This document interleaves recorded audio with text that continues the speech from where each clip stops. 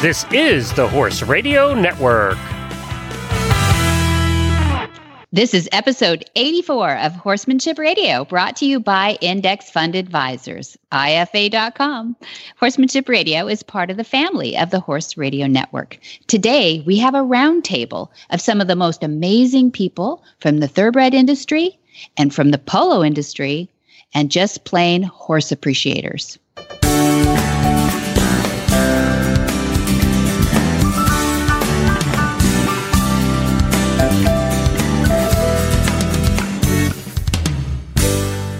This is Debbie Laux, and you're listening to the Horsemanship Radio. Thank you for joining us. Horsemanship Radio airs on the 1st and the 15th of the month. And I have my producer, Coach Jen, with me today. Jen? Greetings. Hi. How you doing? I'm good. I'm really going to put you to work today. Oh, my gosh. Are you going for like the Guinness? Is there a Guinness World Book of Records category for most guests on a podcast? I get paid by the guest, apparently. Yeah. We are going to test your skills of connectivity, I guess. Yeah, because, there we go. Actually, we were already accomplished it. We're teasing you a little bit because we wouldn't have said that out loud if we didn't know if we were going to pull it off or not. But we did. We were able to pulling together some storied, legendary all trainers to one degree or another, and all super horsemen. We've got Duncan Taylor from TaylorMade Farms. We've got Alan Sherman of the wonderful Sherman Racing team of California Chrome. Anybody heard of him? He's amazing.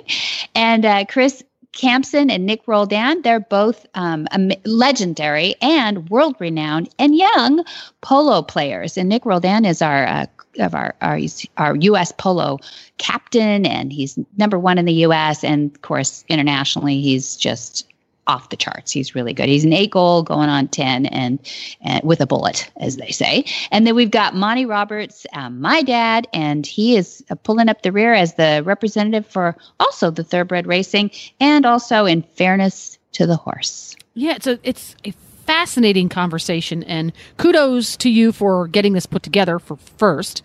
Because it's a lot to get these horse people on the phone. I'm sorry. I've got a secret. They're out playing with horses, right? have a secret. I have Natasha Becker is admin for Nick Roldan, and because of course he has one because he does so much, and they are just a wonderful team that helped me pull these people together. Because there was a meeting just recently, and that's what we're going to elaborate on a little bit. Is this meeting, this wonderful alliance that's forming, and Natasha was a big part of that team, and she said, "You know what? We really need to pull these together for Horsemanship Radio," and she was right. It was amazing. It was really fun. It's an amazing group because we've got Duncan Taylor, who is at the pinnacle of thoroughbred breeding with TaylorMade Farm, which is where California Chrome stands.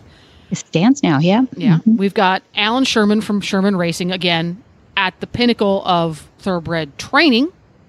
Yep. And old school, though. They're not new to the training industry. They've been doing this for generations. We've got Chris and Nick, who are the best of the best in polo. They're not just amazing athletic polo players. They're also amazing advocates for horses and the polo industry. Well said. Right? Absolutely. Chris Campson is, we're going to identify him as one of those guys that identifies horse flesh as well as anybody out there, but he's also an amazing, he's like 7 feet tall and redhead. You can't miss him in a crowd. Well-spoken, though. These two, Nick and Chris, are as impressive at their young age as our intergenerational Duncan Taylor and Alan Sherman for their, the accomplishments they've made. Because Chris and Nick are really cause-oriented horsemen too. They want to help horses out there. They see so many ways that they can touch lives in the horse industry and preserve our OTTBs, which is going to be the big conversation today. What to do with off-the-track thoroughbreds and how to repurpose them, give them a new career, give them a second career, maybe give them a first career. It's really, I'm just honored to be able to pull them together. And then, of course, Dad just sort of gelled the conversation because he's had a foot not only in the thoroughbred industry, which a lot of people, if you know his background, it was 20 years of his life at the top with the thoroughbred industry. And that's how he changed careers, really, was because people asked, how do you do it? How do you not fry thoroughbreds' brains? And how do you give them long careers or even repurpose them? And then, later on, he became an advocate for polo ponies changing too, when a neighbor of ours, Joel Baker, brought some of the top polo players on earth, and I don't even know if some of the records will be broken. That would be the Gracida brothers, and they came to the farm. They saw Join Up happen. They said, this is a better way, and we're going to start our polo ponies. And then they later on brought on the likes of Adolfo Cambiaso and, just Figueres. It just... it's been an honor to see the polo industry come around to a different way to start their horses. Yeah. It's really interesting because these varied people from such different areas of the horse world, really big 30,000-foot topics come up in this conversation. Confirmation of the horse versus the horse's personality and how that plays into his first and second career. Yeah, so interesting. The nature versus nurture, because there's two sides to every horse's career, and there's two sides to every trainer's theories, and they both play in. And it's interesting to hear the difference on how the different aspects, breeders and trainers and advocates, look at that. And then it was interesting, too, how often the topic and the theory of the language of equus or join up, how often that came up in the conversation. So maybe we should prerequisite this interview a little bit, because they don't go into any really the details. This is a very broad conversation they're going to have. For folks who are not familiar with what join up really is, maybe we should go over that a little bit, so once they get to that in the conversation, they do it several times, it makes a little bit more sense to somebody who might not be familiar. Yeah, absolutely. So Duncan Taylor, son of Joe Taylor, which is one of the most famous names in certainly the breeding industry, but the thoroughbred industry, TaylorMade Farms. Everybody will know that, either that or they think it's a golf company, but it's TaylorMade Farms. Which it is. Separate company. Yeah. But Duncan brings it up first, I think, where he said, I remember, Monty, when you came back to Kentucky like 20 years ago and you showed us Join Up. He says advance or retreat. He uses different terms, but that's because it was so new back then. Right. Nobody knew what the else heck would you call it. I don't know that Monty had a name for it yet. He called it, he would say there was two definitions at that point. There was join up, which was sort of the process, the moment where he got a horse in the round pen and then that horse made a choice to trust him. That was called the moment of join up. But then it later expanded to be join up meant really live by the concepts of fairness to the horse and join up for the rest of the horse's life. So real quickly, you can get a join up in 4 or 5 minutes if you know what you're doing. You should know what you're doing, but you should know what you're doing in anything where you handle a horse. But taking the horse into the round pen and putting him through his flight mechanism. In other words, you take a horse in there who doesn't know you and is, not that familiar with the surrounding or anything. His first instinct is to take flight. So let him. I mean, that's his natural instinct. Let him express that. So a handler standing in the middle of the round pen will direct that horse in what we call the send away. The send away goes around a few times one way, let them do it the other way, because remember, their brains are 2 hemispheres and not that much passes through. So let them see you from both sides, let them express it from both sides. And when they've burnt off some of that energy, and literally it's just, a handful of times around the round pen back and forth, then let them start to exhibit on that third turn those things that communicate within the herd the relaxation and beginning to trust a person. There are signs like, slowing down. As long as you are bringing your body into some sort of passive position, then that horse will slow. That horse will usually drop his head. There's no particular order of this conversation. He will lick and chew. That's relaxation. That's adrenaline dropping. And that's what happens when the mouth is a little bit dry, and then they'll lick and chew. There'll be the ear locked on. That's usually the first sign. That inside ear locks on the hand handler. The outside ear says he still looks for the sounds coming from the outside of the round pen, especially in a closed wall pen. But that's the gestures of join up. And when the handler goes on a passive stance, 45-degree angle to the horse has a choice right then and there. If he's expressed himself and you've expressed yourself in gestures that you're trustworthy now, he will come right to your shoulder just like Velcro. Am I right, Jen? Yes, I was bragging on Nigel earlier. It's cool, isn't it? Yeah, really cool. That's like prompting me because I love to talk about Nigel. It is. It's just, it's crazy. And I like that you started this conversation with, again, the larger conversation. This is living your horsey life, not just doing something in a round pen.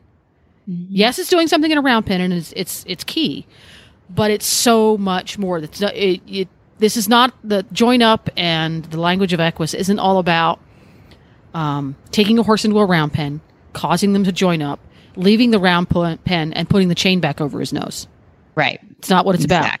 It's about taking those concepts, applying them in the round pen, learning join up, but applying it to your entire relationship with the horse world and people too. And that's interesting because this conversation we're about to have with all of these amazing horsemen takes that same tone. It's about changing the entire relationship and improving that entire relationship. And it's very obvious that everyone in the room understands that the language of Equus and join up are very much at the root of that for both thoroughbreds in their first careers as racehorses and as their second or even third careers after the fact. Well said. There we go. So let's hear from IFA.com, our wonderful sponsor, and then we'll get right to it.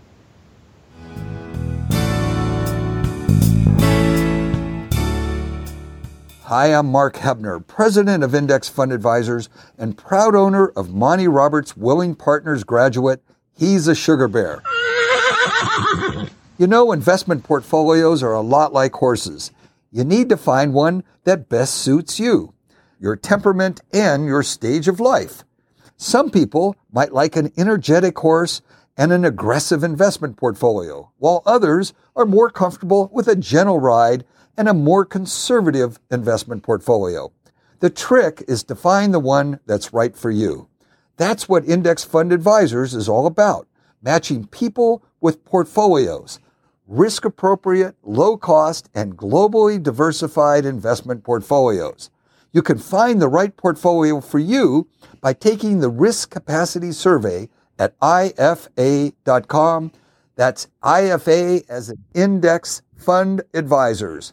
Or you can call us toll-free at 888-643-3133. That's 888-643-3133.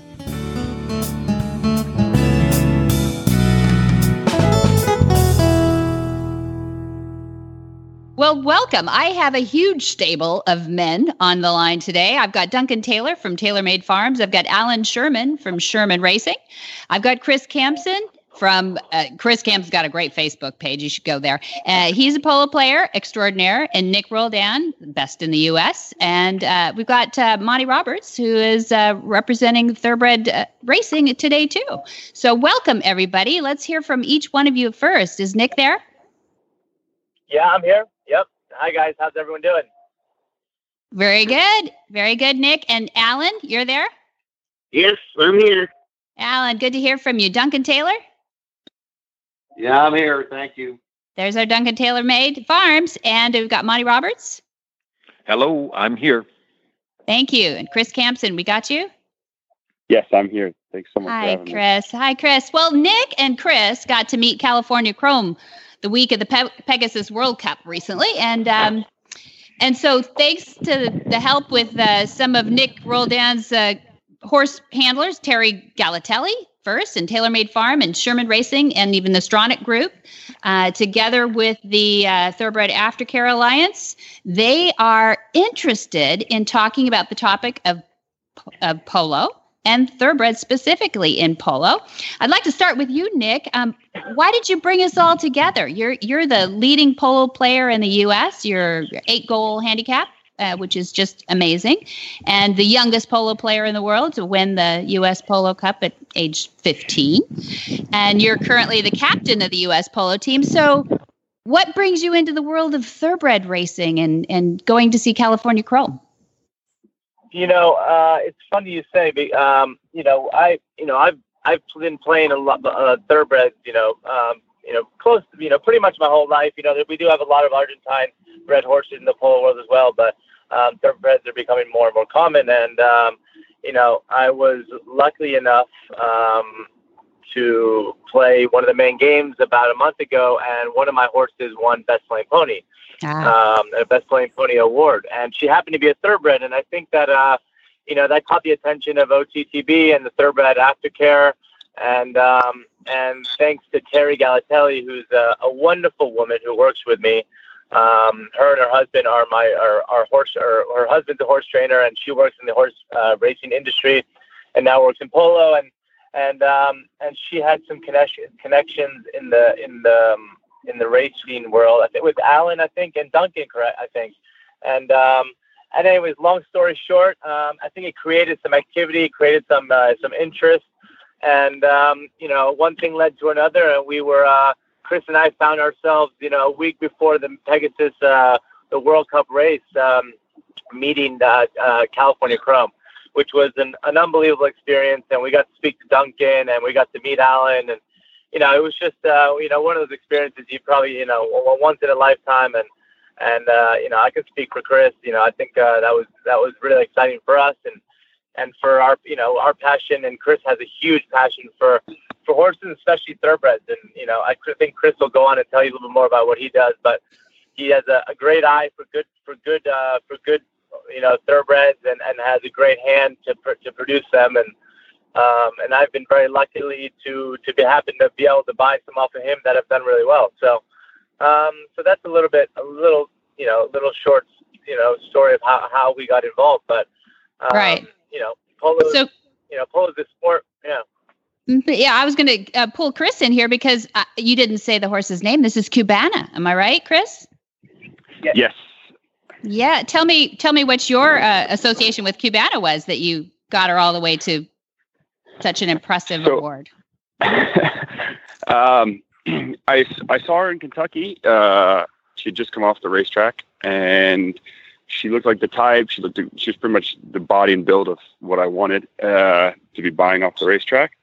And so I was lucky enough to actually be able to jump on her real quick, like a day off the track, and jumped on her. I asked her to do some certain moves, and she just really had an aptitude to really want to learn and do polo, and had a great natural stop, really natural gait to the side. She was really just, from the first minute I asked her to do certain polo moves that usually, some horses can't do, she just decided she liked it. And so I bought her right there on the spot and brought her to Florida with me and started training her down here. And so I had her for about a year and so before Nick and I were talking one afternoon, and I said, why don't you jump on this mare? And she's been going pretty well for me. I gave it to Nick in a practice, and all of a sudden she was doing more moves than I ever thought the mare could do. Yeah. And, so I've heard a statement made, and you tell me if it's correct or not, that in polo it's considered that the horses are 80% of the game, while the players only contribute 20%. That's very true. If you don't have a good horse, you can't get to the ball. Yeah. Yeah. Yeah. It's I think it's like in most equestrian sports, but I think in polo, horses for the most part, the best teams with the best horses are the ones that win. So, and what we have found more and more of is that the thoroughbred is becoming more and more popular in the polo world. They've been around for a long time, and back in the day, Monty, I'm sure Carlos Rosita and Memo, they sort of started the trend back in the day, and I think it's continued, and even a lot of the Argentines are now producing and purchasing thoroughbreds in the United States to bring to play here and to bring overseas and even to Argentina. So We're big fans, and that's why Chris and I got involved with OTTB and the Thoroughbred Aftercare, because we believe in the breed, and we believe that there really is a huge opportunity for them for an afterlife for these horses that come off the track. Fantastic. So I'm going to throw a question over to our thoroughbred trainers today. And Alan, I'll start with you. What suggestions can you give the trainer of thoroughbreds to help extend their careers? Well, I think, time, you try it not to start them too early and try and give them time to develop and not over race them. And, it's hard to keep these horses sound. And I think if we could give them a few more breaks, between races would be great. But, it's a hard breed to keep sound, but, as far as training them goes, you just try not to be too hard on them and keep them happy and fresh, and just try to do the right thing by the horse. Yeah. Okay. And Monty, could you help us with that one? Well, it was a great thing to hear just before my time on here from Chris, because I feel that the good trainer can make the horse do whatever he wants him to, but the great trainer can cause the horse to want to do it. And the Sherman Group, I go way back with them in the days when I had Flaggers Up going here and we sent horses off to them. And the whips in racing, I think, contribute to a lot of our problems because they're trying to drive a horse into something he doesn't want to do. And my genetics teachers all said that the thoroughbred horse was a unique character that had either fast twitch or slow twitch muscles. And the polo ponies that I see coming out of the thoroughbred industry, and man, you have to know that the thoroughbred horses are my favorites, because if you think about it, there's no quarter horse racing without thoroughbreds. None. Every horse that goes in that starting gate has thoroughbred blood in him, and most of them are almost pure. And Memo and Carlos brought the first of the, going back to Joel Baker, bringing Memo and Carlos to me, caused them to start thinking about thoroughbreds more for polo. And if you get a muscular thoroughbred and you keep him happy with his work, he can go play polo for you better than any other breed, bar none. And if we could just get the racing industry to think a little more, as Alan and Chris have just talked about, to think a little more about those breaks and things that would preserve the horses for a longer period of time, and things that would take away from the stress of racing, because I'm not so sure that the thoroughbred horses are any harder to keep sound than the others. It's the task we put them to that is the culprit in causing them to go unsound, in my opinion. But a group like this, and I'm honored to be on with these men, a group like this could make such a huge difference in this industry of ours. And England is down to 3 strikes with the whip now, and Scandinavia is whip-free. And they're not reporting slower races, and they're not reporting nearly the accidents that they had, because everybody knows that about 80% of all the accidents occur when the whips come out, when horses start changing their directions and stuff. So I won't talk on about this a whole lot longer, but I'm for reducing the violence in our industry, and violence is to me causing a horse pain with any whip. And this business of saying, oh, I need my whip for safety, come on. The whips are causing the accidents. There's no whip that has averted an accident, in my opinion. Okay. But it's a group of people that are on this phone that could really make a change in this world. Even Australia's talking about it now. The U.S. is the last one to really take into consideration a movement to cause the horses to like their work, such as they've done in Scandinavia. Okay. Well, thank you. And also, in the United States, and now for polo, we never used to have any rules or regulations in terms of how many times you could whip, and now you cannot whip a horse while you're standing still. You can only whip it when you're in a play, and you can only whip it once. So they're working as well they're trying to make those rules a little bit tighter and limit a lot of that as well. So that's great to hear. That's good. When my first book came out, the videos will show you that the whip was used about 60%. It's reduced by 40% since my first book came out, and falling rapidly. So, if I can be an influence to cause the horses to like their work, I want to do that. It'll help. Yeah, and I was going to speak to Duncan about that, about liking your work. Duncan, to you, Chrome has a great new career as a stallion, probably the best. And if he were a gelding, I'm going to just change it up a little bit. If he were a gelding, what would he like to do? You know him as well as anyone. He'd like to keep running. He'd like to keep running. I think that the thoroughbred, with purses like the $12 million Pegasus and the $10 million Dubai World Cup, that will keep more horses in training longer than even if they aren't geldings, because California Chrome would have never had its performance in 2016. There's one person responsible for that, and that's Sheikh Mohammed, because he had the $10 million Dubai World Cup. That's the reason he stayed in training. The Pegasus wasn't even in existence then. So those kind of purses make people think twice, and it's a lot more fun racing the horse than it is watching him breed. Well, he's an amazing athlete. I mean, there's no question. I think everybody would agree that if he wanted to do something else, I think he could do it. But over to the polo players. So what does a polo player look for in OTTB? Chris? So I look for short cannon bones, short pasterns.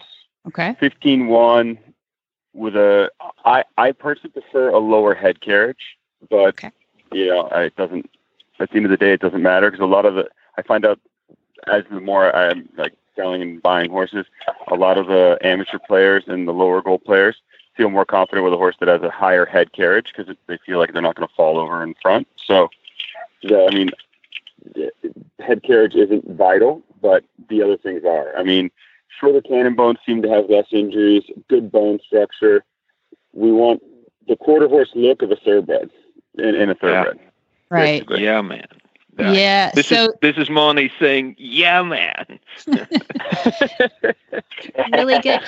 Do you consider their career, their thoroughbred racing career, when you're looking at an OTTB? You know what's funny is that some people have told me, you don't ever want a horse that's raced more than 5 times to come to polo. Well, I ended up buying a couple mares, and then I got their papers when I looked up their tattoo, and I found out like one mare I had that was phenomenal. She ended up, I ended up losing her on a polo field, but she had raced like 27 times, and she became my 5th chucker mare. So I don't know. She must have had the head for it. Oh wow! Yeah, that's what I was going to ask you about next is temperament, because you did describe a conformation, and I'm sure that's important, but that could be on any horse, I suppose, too. But tell me about especially the OTTBs and their temperaments.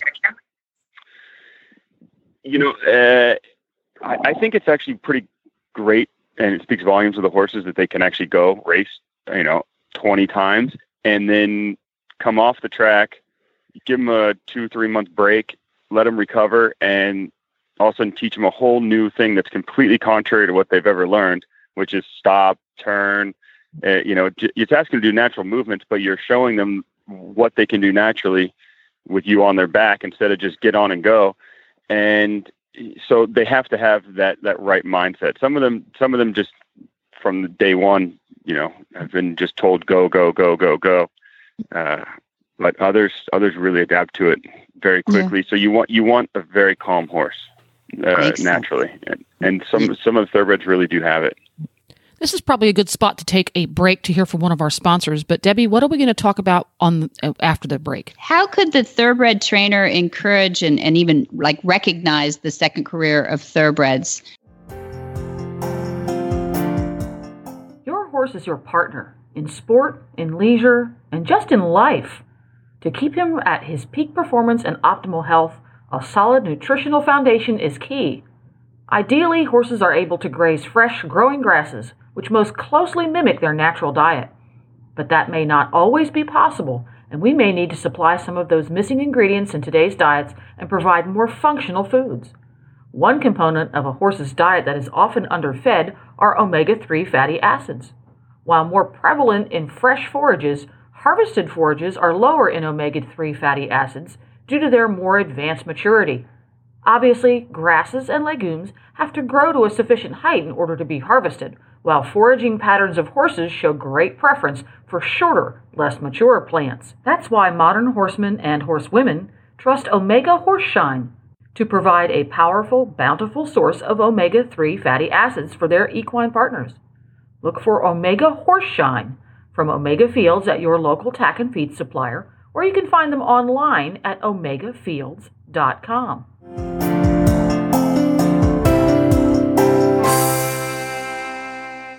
I'll go over to the thoroughbred trainers now, and I'll start with you, Duncan. How could the thoroughbred trainer encourage and even recognize the second career of thoroughbreds? I would defer to Monty, because Monty, he came back to Lexington and showed us his natural horsemanship methods. And, it was really amazing what he could do with a horse in a short amount of time and have the horse cooperating with him. And, these horses coming off the track, I'd like to ask Monty, does he think putting them through the advance and retreat and working with them after they've been on the track, that might even help repurpose them? So even if they were go all the time, could that advance and retreat system that he has take some of that out of them, so they would, if they're athletic, they could be made to be a better polo pony, and they wouldn't just be head crazy? Well, obviously, Duncan, this is Monty answering you, and I couldn't agree more that join up, causing the horse to trust you, would put them in a position whereby they could move to the polo field vastly better than the horse that didn't trust you. So join up would be a huge aspect, in my opinion, of training people how to retire a horse into polo. That's huge. And Debbie, if you would like to put a group together to do some sort of a video for all people that want to move horses from racing to polo, I'd be happy to contribute my time to that. Absolutely.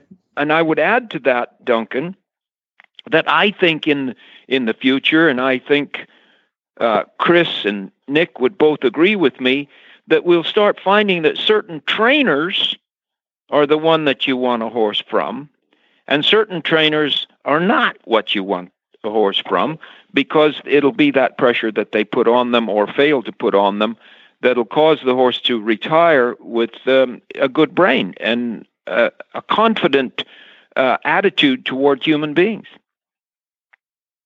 Yeah, I mean, I'll put in. I mean, I definitely agree with that, Monty. I think that goes hand in hand with with polo trainers and polo players. Turning race horses into polo horses is tough, and it's time consuming, and it's you have to have a lot of patience, and like Chris was saying before, I don't know, it was Chris or it was Alan, or I don't know, but I think the key to producing horses that are going to last longer and that is giving them time, and what we've found with polo horses is, I mean, back in the day, we used to play horses at a top level at 4 years old, 5 years old, and 6 years old. And what we were finding is by the time they were 10 years old or 9, I mean, they were done. Mm-hmm. And, and if you can give them that extra year or two, with Chris and I mean, we don't push our horses now till late 6s or 7s. Cubana how old is Cubana, Chris? 7, 8? Yeah, I think she's 7-8. Yeah, and I mean, she's now just getting, she's now just starting to get pushed. So, every trainer has a different hand, and Chris is very good at getting them going and putting cool heads in their mind and teaching them all the basics. And I think every trainer is different, but that's also very important. Yeah, this is Monty chiming in, but I what I was referring to was the Allen side of thing. That I think we're going to be looking to certain trainers that send horses to polo, which are cooperative and relaxed horses, as opposed to the fry brains that often come off the racetrack. I agree with Monty. I think a lot has to do with the first time that a human gets on their back and teaches them how to put a saddle and ride. I think a lot comes down to it. That the ones that get the proper training from day one of this is the brush, this is nice, this is, they end up having better brains later in life. Yeah, no question about it. This is Duncan. If I was in the polo business, I would try to find some way to communicate to the thoroughbred world just what Nick said about, or maybe it was Chris, about the conformation of the horse. Because I can think of certain stallions, like a horse like Speightstown, sounds like he throws a lot what you're looking for in a polo pony. So if everybody just knew what he said a minute ago, they would be able to say, I think this horse would work, and would be thinking about, let's say the horse that wasn't racing all is great, or he lost his enthusiasm for racing, they would have more opportunities. They'd be getting more calls. Hey, this is a horse that I think may have a career at that if you want to come look at him. Yeah. I mean, I would love that. That's probably true with trying to repurpose horses for a lot of different aspects of in different fields of horsemanship. If we knew more about each other's field, we could probably repurpose more horses. Yeah, and I think that comes with all the equestrian disciplines sort of coming together under one roof, right? And and trying to support and help each other. And I think that's kind of our mission, what we'd love to do. Exactly. Yeah, this is Monty chiming in.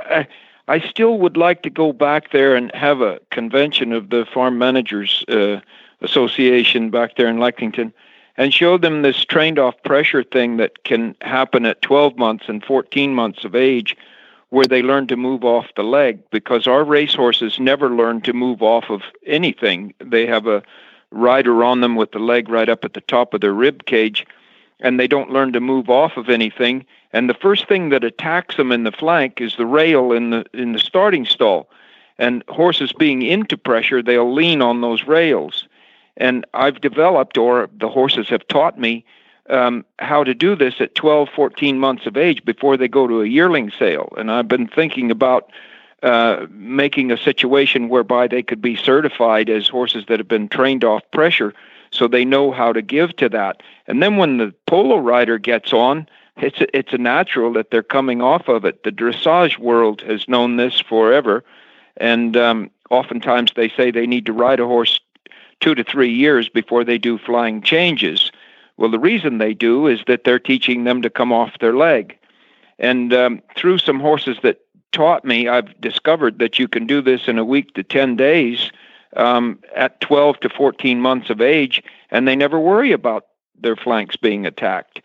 So there's some things going on here that I'd be happy to help with at 82 years of age. Don't let me go away from here without giving you these things.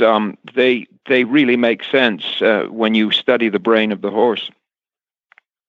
Very good. Alan, you haven't weighed in yet. Did you want to weigh in on what can the thoroughbred trainer encourage and recognize in a horse for their second careers? Well, like they said, it sounds like polo ponies are, they have to do a lot of starting and stopping and turning. And so, like you said, short cannon bone and all that's obviously going to keep them easier on them being built that way to be able to do that kind of stuff. It'd be great if every trainer can just go pick out what kind of horse he wants But in our business, it just doesn't happen. People send us horses, and we just have to deal with their conformation and either train around it or they train through it or give them time, whatever the case may be. The horses are all individuals, so you got to treat them as such. Very good. So it's a little bit different situation. I'm not picking out every one of my horses like the polo guys are, so it's a little bit harder. Yeah. But this is Monty. Just quickly again, that's cool. And Alan is dead right. He has to just deal with the horses that come to him. He doesn't get a chance to pick these conformations very often. But anyway, when these horses retire, what about those with the long cannon bones and 17 hands that can go jumping if they have a brain and can go in the hunter division or can be ridden by a child somewhere? There's a lot of ways for these horses to go that we all ought to help the Shermans of the world to understand that during the racing time, if they come out of that category with a good mind, then they can do a lot of different things, including jumping and hunting and pleasure riding and playing polo. Mm-hmm. What do you think, Chris? I mean, I agree. There's a lot of, I think there's something for every horse. Like I had a mare that I was trying to make into a polo pony. She decided, she didn't want to do it. I ended up selling her or giving her away to a friend of a friend in Lexington. And she now is a pistol competition horse at some rodeo event where they shoot off for her. And so the lady, the lady that I gave her to sent me a update, via Facebook and everything. Like, can you believe this is the same mare? And I couldn't believe it. She was scared of everything, and I couldn't get her over not being scared. And now they're shooting pistols off of her. That's great. Some kind of rodeo competition. Okay, so Duncan, I'll ask this of you too. So just to get all things aired out here too, if you were considering the breeding of one of these thoroughbreds, is there a stigma by some in the racing industry if a thoroughbred goes into polo in her career? I mean, you see black type and you're happy, but does it? Is there a stigma to seeing polo in her career? No, I don't think so. The only stigma would be if I had a mare and they bought the foal and took it straight to polo and never gave it a chance to run, then that hurts the value of my mare because it doesn't have a chance to do what makes the value go up for the people that I'm dealing with. Mm-hmm. But as far as if I've got a filly in the pedigree and it goes and is a polo pony, the only thing that would be the stigma is if she retired at 10 years old and she was going to have her first foal then. I think that it's more going to happen with colts and geldings, and I'm sure it's going to happen with fillies, but more than likely they're not going to come back and even be bred. They're going to be of such a caliber that, and I talked about the conformation of the horse. I'm talking about the pedigree. Yeah. The pedigree is not going to be to the standard that the thoroughbred world would want them back, and it would be viable to breed them to a stallion and produce a foal and try to make a profit. Because if the filly's got that good a pedigree, she's probably going to be too expensive to go into polo discipline anyway. Mm-hmm. I don't think there's any negativity. I think that most thoroughbred people would love it if their filly or gelding that they didn't want anymore went and was successful in polo. They would get a kick out of that and make them proud. Good. Yeah, good. What do you think, Alan? Oh, I agree 100% with Duncan on that. Monty agrees too. Oh, there we go. Well, I mean, Monty's had Will Simpson take a horse, a thoroughbred named Napur, who Hap Hansen rode too. You remember, Dad? And won everything in jumping. And you had Rough Frolic as a hunter. So I know you've had a lot of experience in repurposing. So it seems to me an owner would be happy that that a horse goes on and does something. Yeah, and Rough Frolic sold for $550,000 as a hunter. He was 7 times the leading hunter and a gelding. So I agree with Duncan completely that any thoroughbred breeder would be proud of that. Whether or not he owned the mare, if they can go on and have a life that once they're finished with racing, it would make any of us proud to be the breeder of it. Mm-hmm. Okay. Chris, I'll ask you for the polo side of it.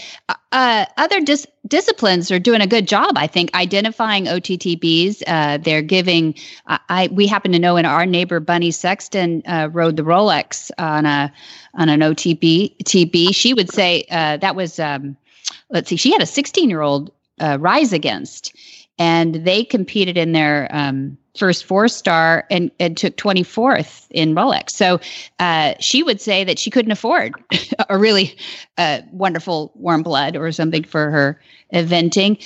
What is polo doing to identify OTTBs to say that they're being used in this country? We haven't done enough.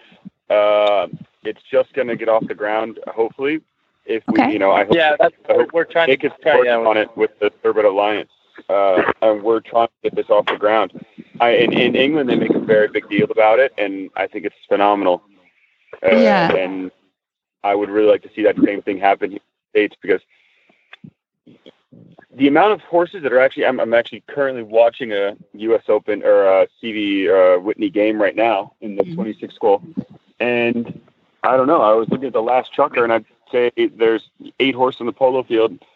5 of them were probably off the track thoroughbreds being played today, or 4. Wow. So, I mean, they're here in polo, and people need to know which ones are which. Right. The best playing pony award at the game, I would love to see one that's, not just the best playing pony for the game, but the best playing off the track thoroughbred for the game as well. Very good. Yeah. And Nick, what else? Tell us a little bit about the Thoroughbred Aftercare Alliance, and maybe that will help us. Yeah, that's how we sort of got involved, and that's what we're trying to do. Is we're trying to really promote and expose, all the American thoroughbreds playing in our sport.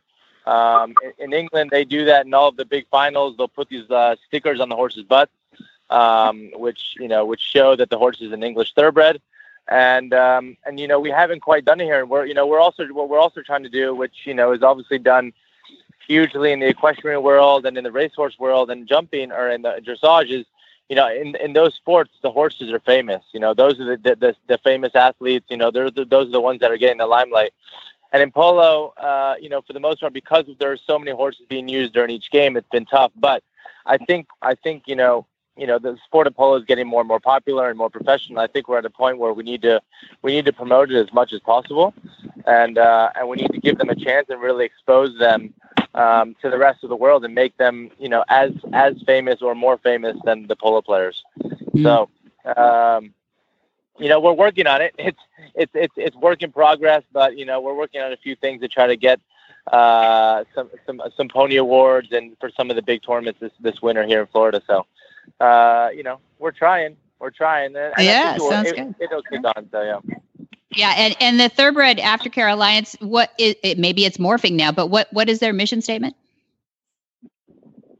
The Thoroughbred. Say that again. Yeah, sorry. The TAA. Their mission is to just. It says Aftercare Alliance. Is that just to take care of thoroughbreds, or are they actually trying to? It's to repurpose them, I think. Yeah, give them a second career after racing.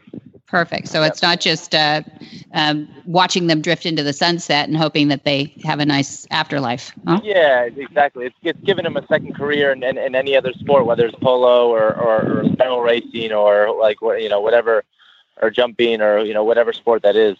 Yeah.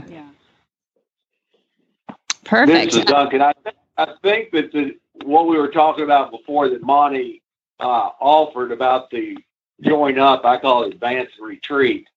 That's such a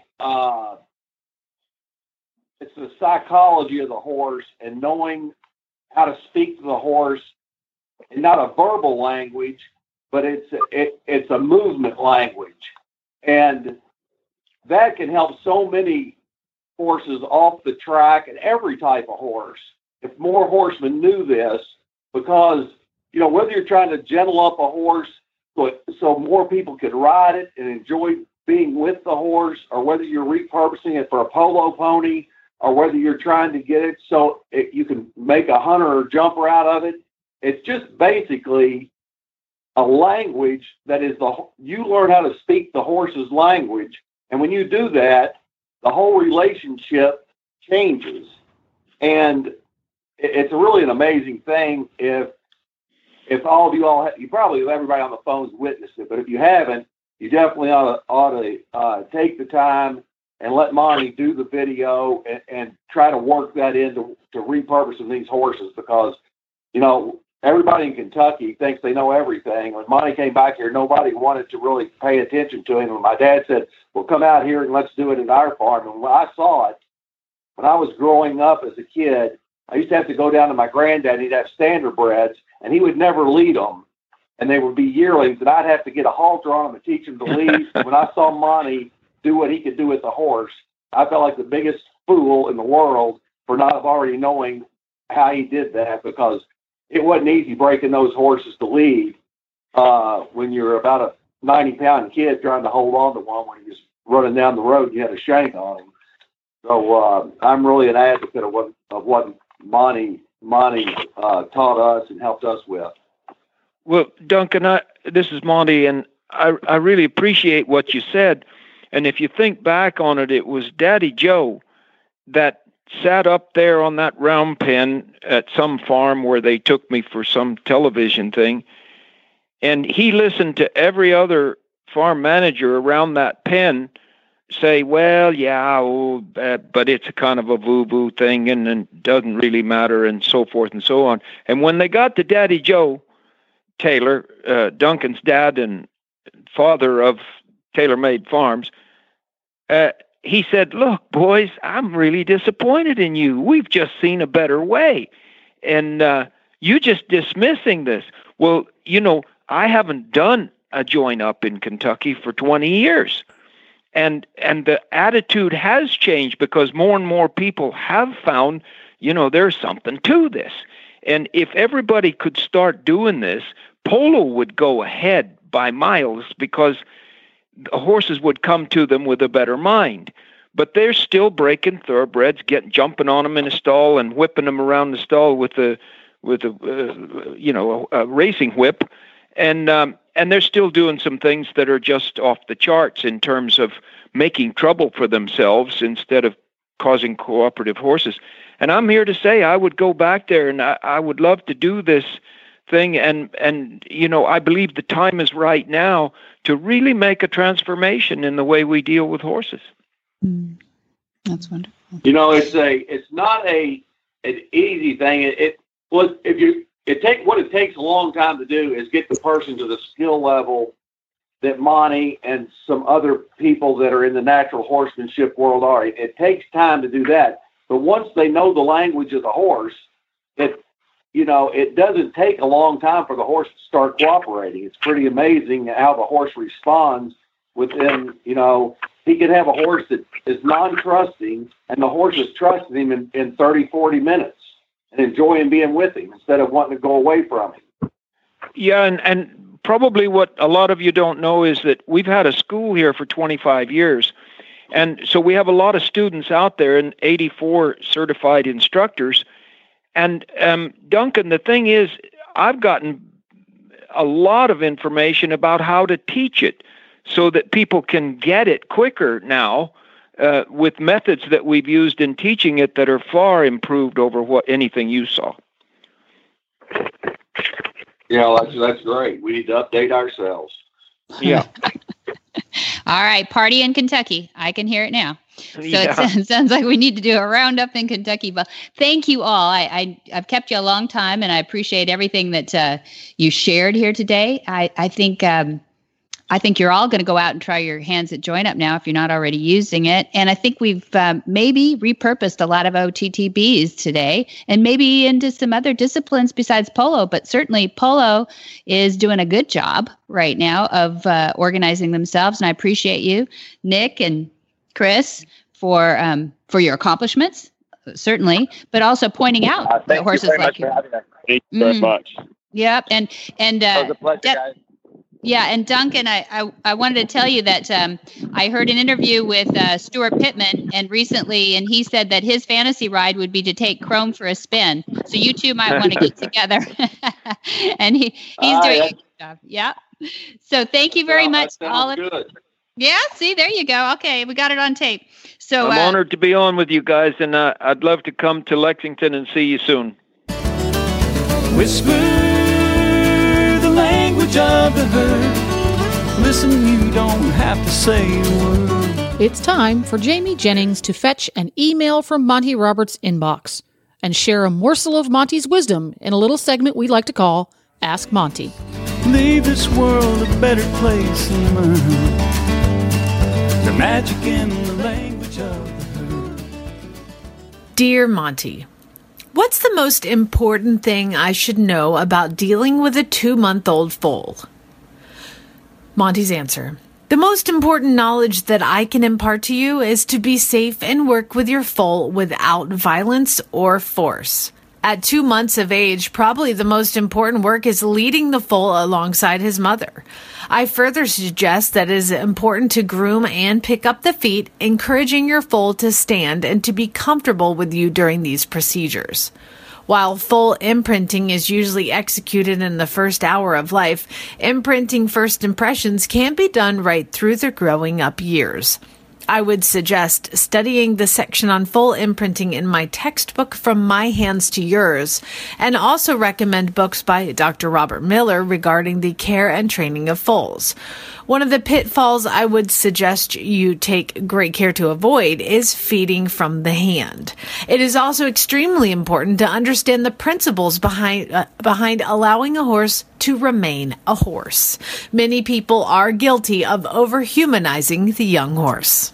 For more of these insights into good horsemanship, go to www.montyroberts.com and click on the orange banner that says Get Free Horse Tips. Hi, I'm Monty Roberts, and I'm dedicated to training horses without pain. You can learn to do it too on my Equus Online University. Western, English, the beginner, or the advanced rider. It doesn't matter. You can connect with other students online too, on our forum, and there's a new lesson every week. It's a lifetime of learning for you on my Equus Online University at montyroberts.com. What in the wide, wide world of sports is going on here?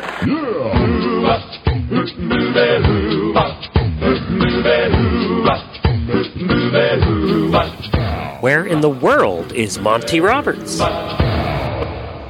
Monty is looking forward to meeting some new friends, 2-legged and 4-legged.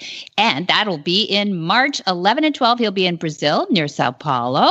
And then March 18th, we'll be in Ingliston. That's way up in Scotland. Then March 25, he'll be way down in Dorset, UK. That's with Martin Clunes at the Kingston Marward College. He's so fun. Hope he brings Bruce. And then March 31, we'll be in Germany. That's on tour in Munich. April 9th, we'll be in Redefin.